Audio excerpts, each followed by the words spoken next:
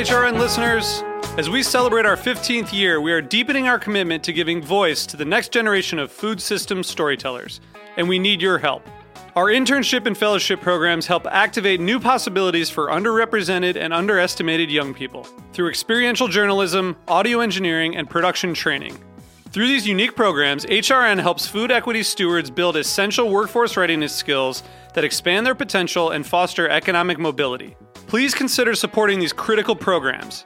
And with a minimum donation, you can be entered to win a dinner for two at an amazing restaurant in one of 8 cities and tickets to a concert at a great venue in one of those cities. We have incredible partners across the country who have donated, as they also share our passion for helping to educate the next generation of food systems storytellers. Check out heritageradionetwork.org/15 to donate and enter to win today. That's heritageradionetwork.org/15 to donate and enter to win today. And make sure you donate before March 31st. Thank you. Today's program was brought to you by the Wisconsin Cheese Cupid Pairing app, available on Android and Apple devices. I'm Dave Arnold, host of Cooking Issues. You're listening to Heritage Radio Network, broadcasting live from Bushwick, Brooklyn. If you like this program, visit heritageradionetwork.org for thousands more.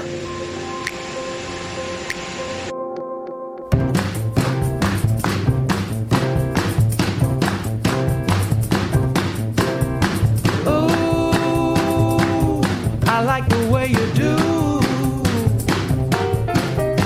Whoa, the way you took it so slow. And Hey, you're listening to Eat Your Words on Heritage Radio Network. I'm your host, Kathy Irway. As usual, we're here at Heritage Radio Network station at Roberta's Pizza in Brooklyn. So, maybe you've heard this retort from skeptics when you're, say, shopping at a farmer's market, or maybe bragging about volunteering at an urban farm in your area. People saying, well, that's great and all, but that's not going to save the world. My guest today argues that many small steps, many low-cost solutions, working together actually do have a great potential to help save our climate and revitalize our land. So his book is called 2% Solutions for the Planet, 50 Low-Cost, Low-Tech, Nature-Based Practices for Combating Hunger, Drought, and Climate Change. And we are speaking with Courtney White. He is also a former archaeologist and Sierra Club activist. And he had a previous book called Grass, Soil, Hope, Revolution on the Range. And he is a co-founder of the Quiveric Coalition, a nonprofit dedicated to building bridges between ranchers, conservationists, and others around practices that improve economic and ecological resilience in the Western working landscapes. Courtney, thank you so much for joining us on air today. How are you? Hi, Kathy. I'm pretty good. I'm getting over a cold, so I sound a little froggy. I apologize for that. So no worries. I think a few, it's going around here too. Middle of the winter blues. But right. But looking ahead for the new growing season coming around the corner very quickly, this book is really inspiring, and I'm curious. It seems that, why the focus on these small-scale solutions when it seems like the problems facing our planet right now are so enormous, the stakes are so high, and, why focus on all these, I guess, less robust plans for your book? I hear you. When I was first looking into all these issues, the scale and the speed at which these challenges are coming at us is kind of dispiriting. And they've got big problems. They tend to warrant big solutions, and that tends to paralyze us. Like, oh my gosh, what can we do about climate change and things like that? But I knew from my work that there were small things that could be done, things that had an impact, things that were beta tested on the ground, and people have been doing them for a long time. They had all of these positive benefits, and they weren't getting much press. I was not reading about them in the newspaper or on the internet, and I thought, well, I need to get these stories out. I need to kind of create a different narrative than the one that's pretty sort of gloomy on a larger sense. And so I approached the publisher, Chelsea Green, and they said they were interested. And so I went to work crafting 50 profiles of small-scale, nature-based, low-tech solutions to these various challenges. And again, we're not making any of this up. Right. It's been out there for a while, and we can do them now. We don't have to wait for some big invention to come down the road. Or a huge investment, perhaps, and research that, since these have already been tested and done. So that's really exciting. I love the 2% catchphrase that you've coined here. So it applies to the cost of the GDP. Go over it. I'll tell you. Okay. It means it refers to three different things. Okay. And I need to go back quickly to a book I wrote earlier called Grass Soil Hope, which is about carbon sequestration in the soils, meaning we've got too much carbon in the atmosphere. We need more carbon in the soils. And if you raise the carbon, anybody's listening is a gardener or a farmer, you know what that means. That dark, rich soil, there's a lot of carbon in it, good for plants. And if you increase it by only 2%, all of these positive benefits flow. I mean, plants are healthier, they're more vigorous, you store more water in the soils. The plants, the microbes are happy, all kinds of stuff, for just a 2% increase in carbon.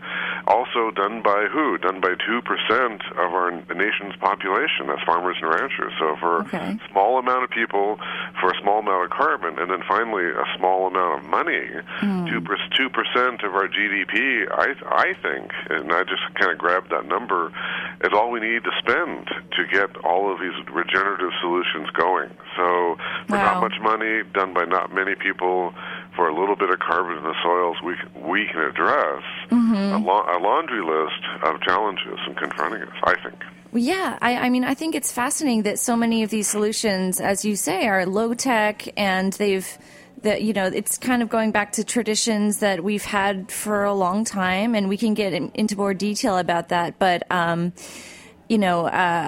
think that climate change is something that, a lot of people think is going to take a lot of money to combat. And it's already taken a lot of money out of, in surprising ways through droughts and so forth. I actually just read interesting news that was unfortunate, but retail during the holiday season was really disappointing for many retailers, including Macy's, because simply of the lack of people buying.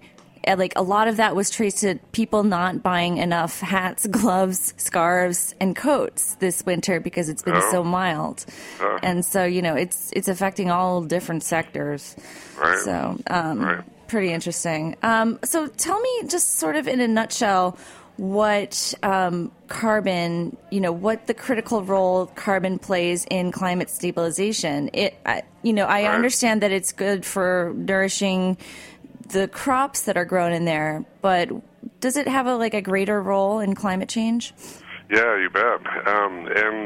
It's kind of a Goldilocks sort of thing. We can have too much carbon, we can have too little carbon. What we really need is just the right amount. And so the planet needs carbon. Carbon is the ingredient for life. Everything that lives has got a lot of carbon in it, including us. The planet has a big carbon cycle where carbon kind of flows around from the atmosphere to the plants, to soils, back up into the atmosphere. If you remember your grade school biology, photosynthesis, what all green plants pull in carbon dioxide, they break off the C, which is carbon, from the O2, which is oxygen, keep the C, let the oxygen back out, and by keeping that C, carbon, in the plant at various places, it can actually suck up a lot of carbon dioxide. And so the book looks at different practices that can promote or enhance or increase the amount of carbon that plants and trees and human activities can do to soak up that carbon that's up there. We got too much of it in the atmosphere, not enough of it in the soils, I think, especially out west here, where we've we've really sort of poorly managed a lot of land, and all those carbon stocks in the soil have gone back up into the atmosphere. So there's a lot of opportunity. It's kind of like a glass half full of water. You pour out half of it. That's sort of what we've done to the carbon in the soils. We've diminished it over time, so that glass is half full, waiting to be filled back up again. So there's a lot of potential, there's a lot of need, and we know what to do. These practices have been, as I said earlier, been well vetted, beta tested, and ready to roll. That is really exciting.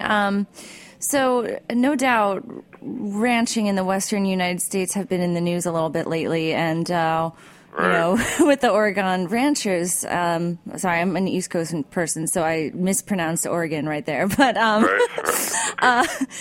you know, regardless of the political issues around that, you know, cattle ranching is in the spotlight. And I think that in the 80s, a lot of people were blaming, including President Reagan, I believe, were blaming cows for a lot of climate change issues through the methane, and but you actually contend that cows are part of the solution, that we need more cows in our you know, land.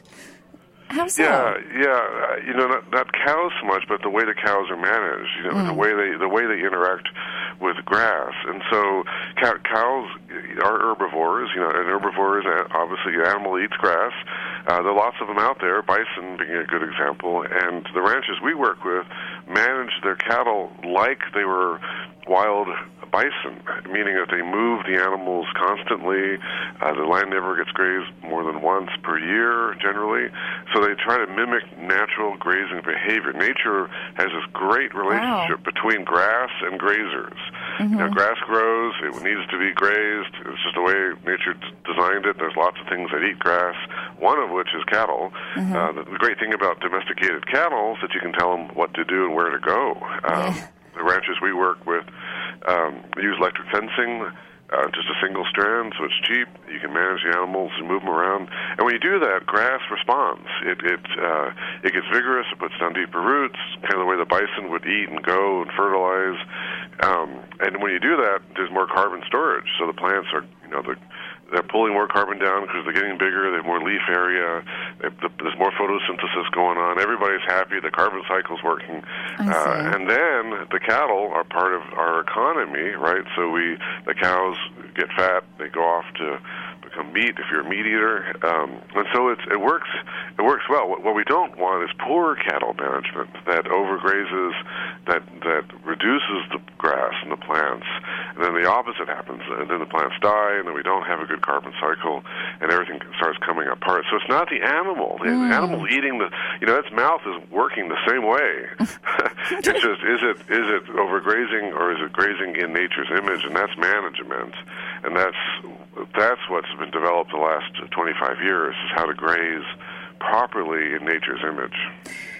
Again, it seems like a really low investment, low tech solution there. And so is it education, or what is leading our cattle industry to graze otherwise? Well, yeah, that's a good question. It's partly the food system that we have. It likes cheap food. It likes it at high volumes, and so that leads towards, you know, the kind of industrial food system that we have, which has got a lot of feedlots. It's got a lot of animals just kind of crank through the whole system. Most animals, you know, start on grass. You know, most ranches are grass-based. Kind of what happens to the animal later. Does it go into a feedlot? Does it go into that kind of stuff? So, and of course, in dry country out here in the West, we have to be more careful. There's less rain. Overgrazing can happen, you know, more quickly. But again, those models are out there. We know what to do. It is a low-cost system, especially compared to some of the big, fancy geoengineering ideas that folks have to kind of jerk our climate around potentially.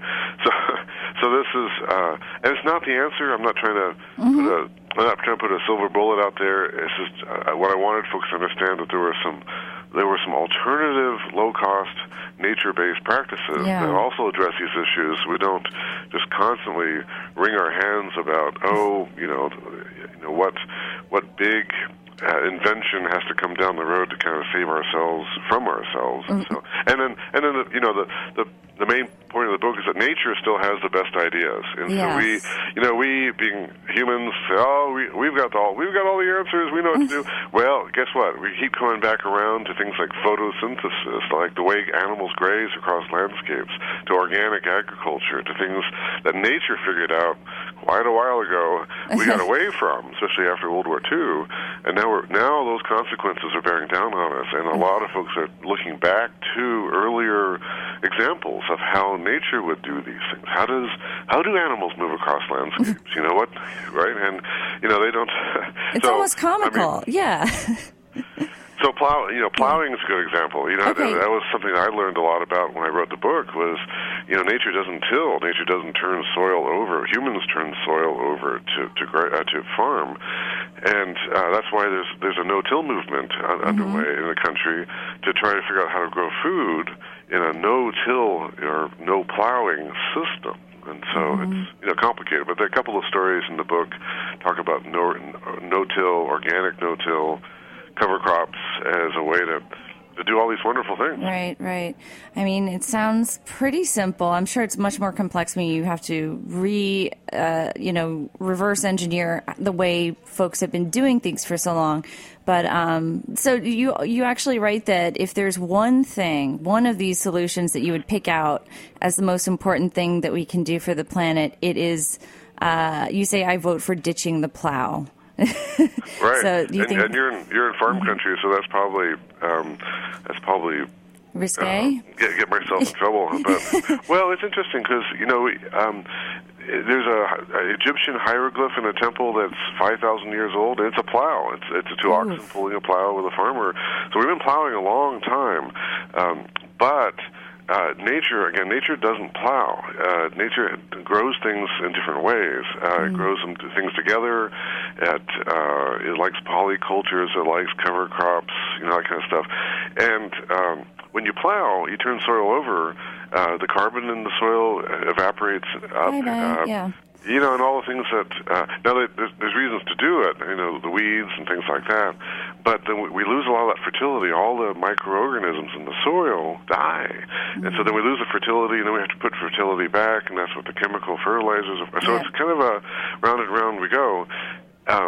When you no-till agriculture, when you're just you're drilling in seeds into soil with cover crops, the water is protected, the soil is protected, the little critters in the soil are happy. I mean, all these kinds of things are beneficial products of this kind of process.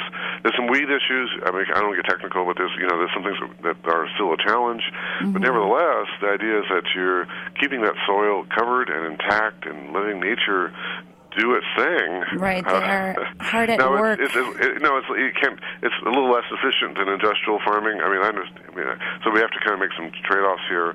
But these larger issues are beginning to bear down on us, and so we need to rethink some of the things we've been doing for a while. Yeah, let's do that. Well, thank you for introducing this in farming country, and well, not introducing it, but voicing it where it's less popular, perhaps. Right. We're going to cut to a quick little commercial break, and we'll be right back chatting more.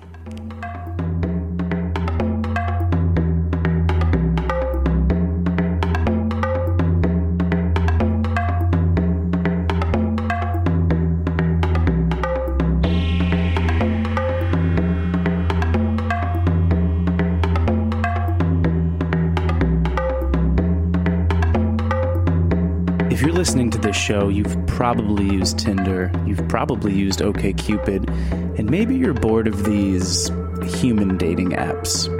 Want to play matchmaker with some more interesting couples? Food couples? Say, drinks and cheese?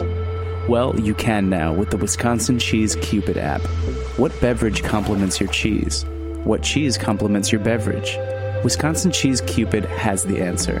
Just choose beverage or cheese in need of a soulmate, and Wisconsin Cheese Cupid will do the rest. Feeling a bit adventurous? Pairing Roulette will create a random yet perfectly delicious pairing for you. So if you're sick of swiping left and right, put aside the dating struggles and make a match that'll satisfy even the loneliest of the lonely. Go to cheesecupid.com or find Cheese Cupid in the App Store. Happy matchmaking.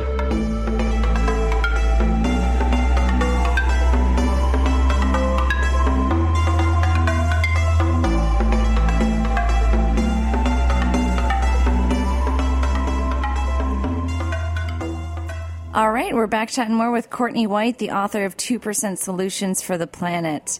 That is a quite interesting cheese app there that we heard about from our sponsor. So, Courtney, are you there? I'm here. Awesome. So you have a lot of great, big picture, farming solutions throughout this book.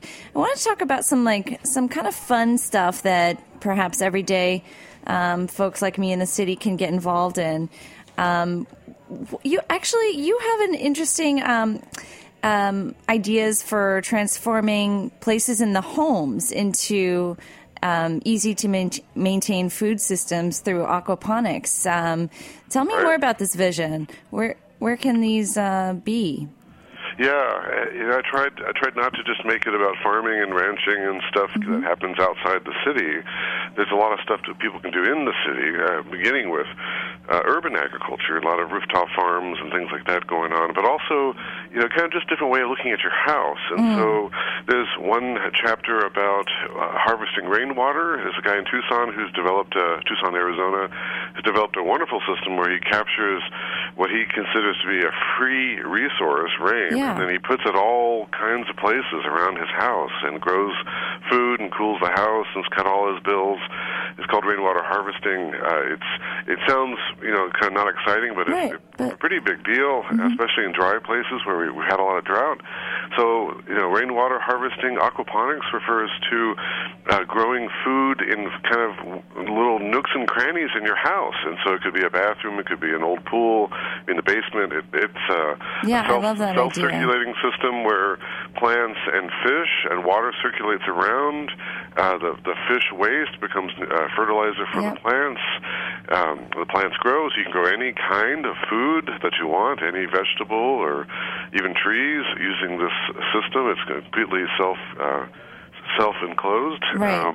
And it's taken off. A lot of people are thinking about how do they grow food where they are, and aquaponics is a great system. It's not fish farms. It's not the big stuff. This is just backyard aquaponics. Sure. But I love the idea of taking a pool because, a lot of people put in a pool and maybe it's expensive to maintain, first and foremost.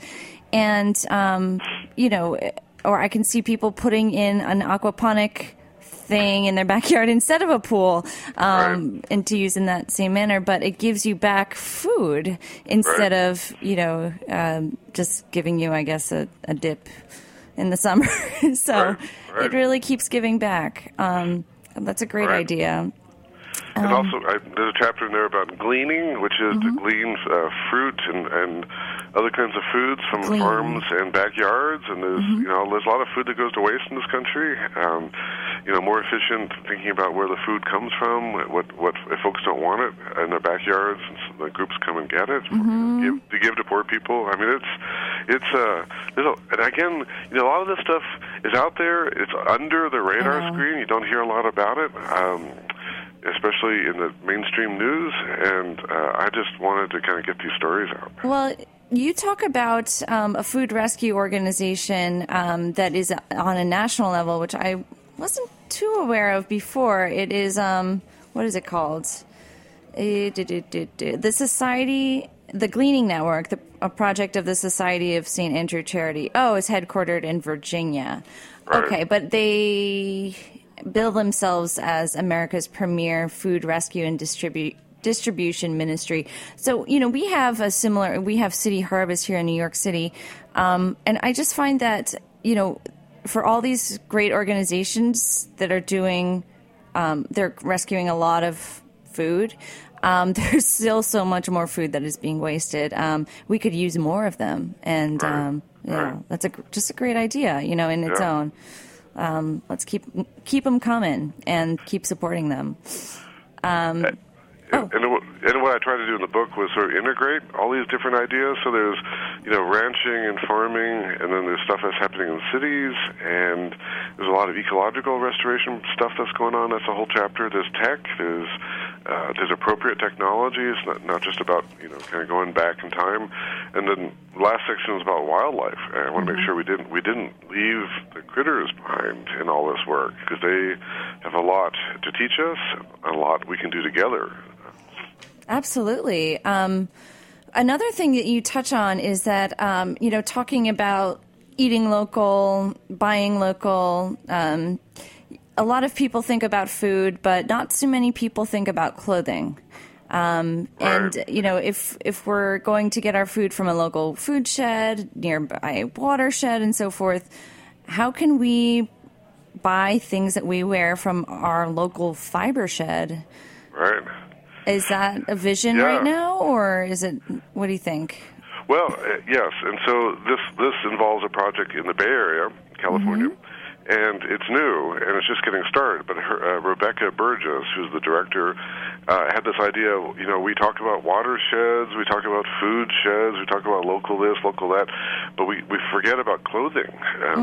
The thing that's literally closest to our skin is what we wear. And so she decided to figure out how to grow and manufacture materials for clothes within a 200-mile radius of where she lives in the Bay Area. And she's been working on it for about 5 years now and making great progress. And so she's got the wool farmers, the sheep guys involved. She's got local designers and dyers and artists making the designs and creating the products. It's really so it's small scale. It's still kind of boutique in a sense, but she's trying to figure out how to kind of bring all these different pieces together: the ranching piece, the arts and crafts piece, the consumers buying stuff in a way that supports the whole system. And it's we have to have clothes, and so where do they come from? We don't think about where our clothes. Well, they come from far away, and they tend to be produced in ways that we'd probably be surprised if we knew all the details. So she is trying to create a pilot project that has a whole different model, and it's got a climate connection. The ranchers she works with are holistically managed, doing good stuff with the land. It's really a brilliant project. That is really, really cool. There's not much folks can do right now to participate, because she's still in the pilot phase. It's called. If anybody listening is interested, it's called Fiber Shed. Fiber Shed. Yep. It's a nonprofit. She did in the Bay Area. Just look up Fiber Shed. I love how this book has. You have the contact info, and basically it's a directory for all these amazing projects and innovators and movers and shakers in the food world and beyond right now. So that's really cool. Yeah, because they're short stories. I only 1,300 word chapters, and I couldn't get into things I wanted to. So there's a lot more. If anybody who's reading the book is interested by a particular story, then there's a lot of digging they can do to find out more. Now, did you get to meet a lot of these folks who are running projects that you profiled? I did. That's awesome. This all came out of my nonprofit work, and I met all these folks directly. I took a lot of the photos that are in the book. I had to fill in some other things, because folks would say, "Oh, well, there's this other project you should know about." So I had to fill in some of it. But I'd say 2/3 of the stories are ones that I know directly. Wow, that's really cool. One of the things you talk about when you talk about redefining local, it's interesting because we, have this idea of what local means in where I live in Brooklyn and New York City. Other people have maybe a larger or smaller idea of local, depending on what exactly their region is like. What's that like when you live on a remote farm or ranch? Yeah, that's a good question, because when we think of local, we tend to think about where we live, and we tend to draw a circle around that and say that's local. So most 10 miles. Most farms, who come to town, decide whether they can afford it. Is it local enough for them to drive to a market, or a CSA, or a farmer's market? So this group in Oklahoma decided to flip that entirely around, and instead of saying where the markets are. They decide where are the farms, and so it's all internet based. And what they do is a consumer goes on the internet and places an order with it's called the Oklahoma Food Cooperative, and then that order goes. They look through all these pages and they decide what they want, all these different farms and ranches, and then they place an order, and that order goes to the farm, and then the farmer puts that order together, and then the Oklahoma Food Cooperative people come and get it, drive it to Oklahoma City, repackage it, and then send it out to the consumers, so that the farmer and rancher doesn't have to leave the farm or ranch. I mean, so you don't have to spend 2 days driving someplace, overnight in a hotel, hope somebody shows up. So it saves miles, gas, time, money, and then the consumer gets exactly what they want, because they can shop online, and they say, well, I want this meat, I want that product, whatever. Everybody's shopping online now and they get everything. And it's cool, and it's a very different model than the farmer's market model, where the farmer and rancher has to come into New York to sell something, or even a co-op, which is a store, right. Physical. It was a way of having farms and ranches that are far away be able to participate in this economy that we're creating. And so it's a very cool idea. The Internet's very, very critical to that, and that's an example of how technology helps serve the kind of larger effort. Yes. This is really exciting. There's, with every story that we got to discuss, there's many, many more, 50 to be exact, throughout this book. So, but I guess that's about all the time we have today. It's okay. But I definitely encourage everyone to check out this book and the inspiring stories and projects that you can perhaps get involved with or start up a chapter in your own city. So thanks so much, Courtney. It's been great talking to you. Oh, I appreciate it. And if anybody who's listening wants to know more, I would encourage them to go to the Chelsea Green Publishing website, Chelsea Green in Vermont. They're a fabulous publisher. Lots of other books that they publish as well. Fantastic. All right. Well, thanks so much again, Courtney. Thanks to everyone at Heritage. We'll see you next week on Eat Your Words. Oh, I like the way you do. Whoa, the way you took it so slow. Thanks for listening to this program on heritageradionetwork.org. You can find all of our archive programs on our website or as podcasts in the iTunes store by searching Heritage Radio Network. You can like us on Facebook and follow us on Twitter at heritage_radio. You can email us questions anytime at info@heritageradionetwork.org. Heritage Radio Network is a 501c3 non-profit. To donate and become a member, visit our website today. Thanks for listening.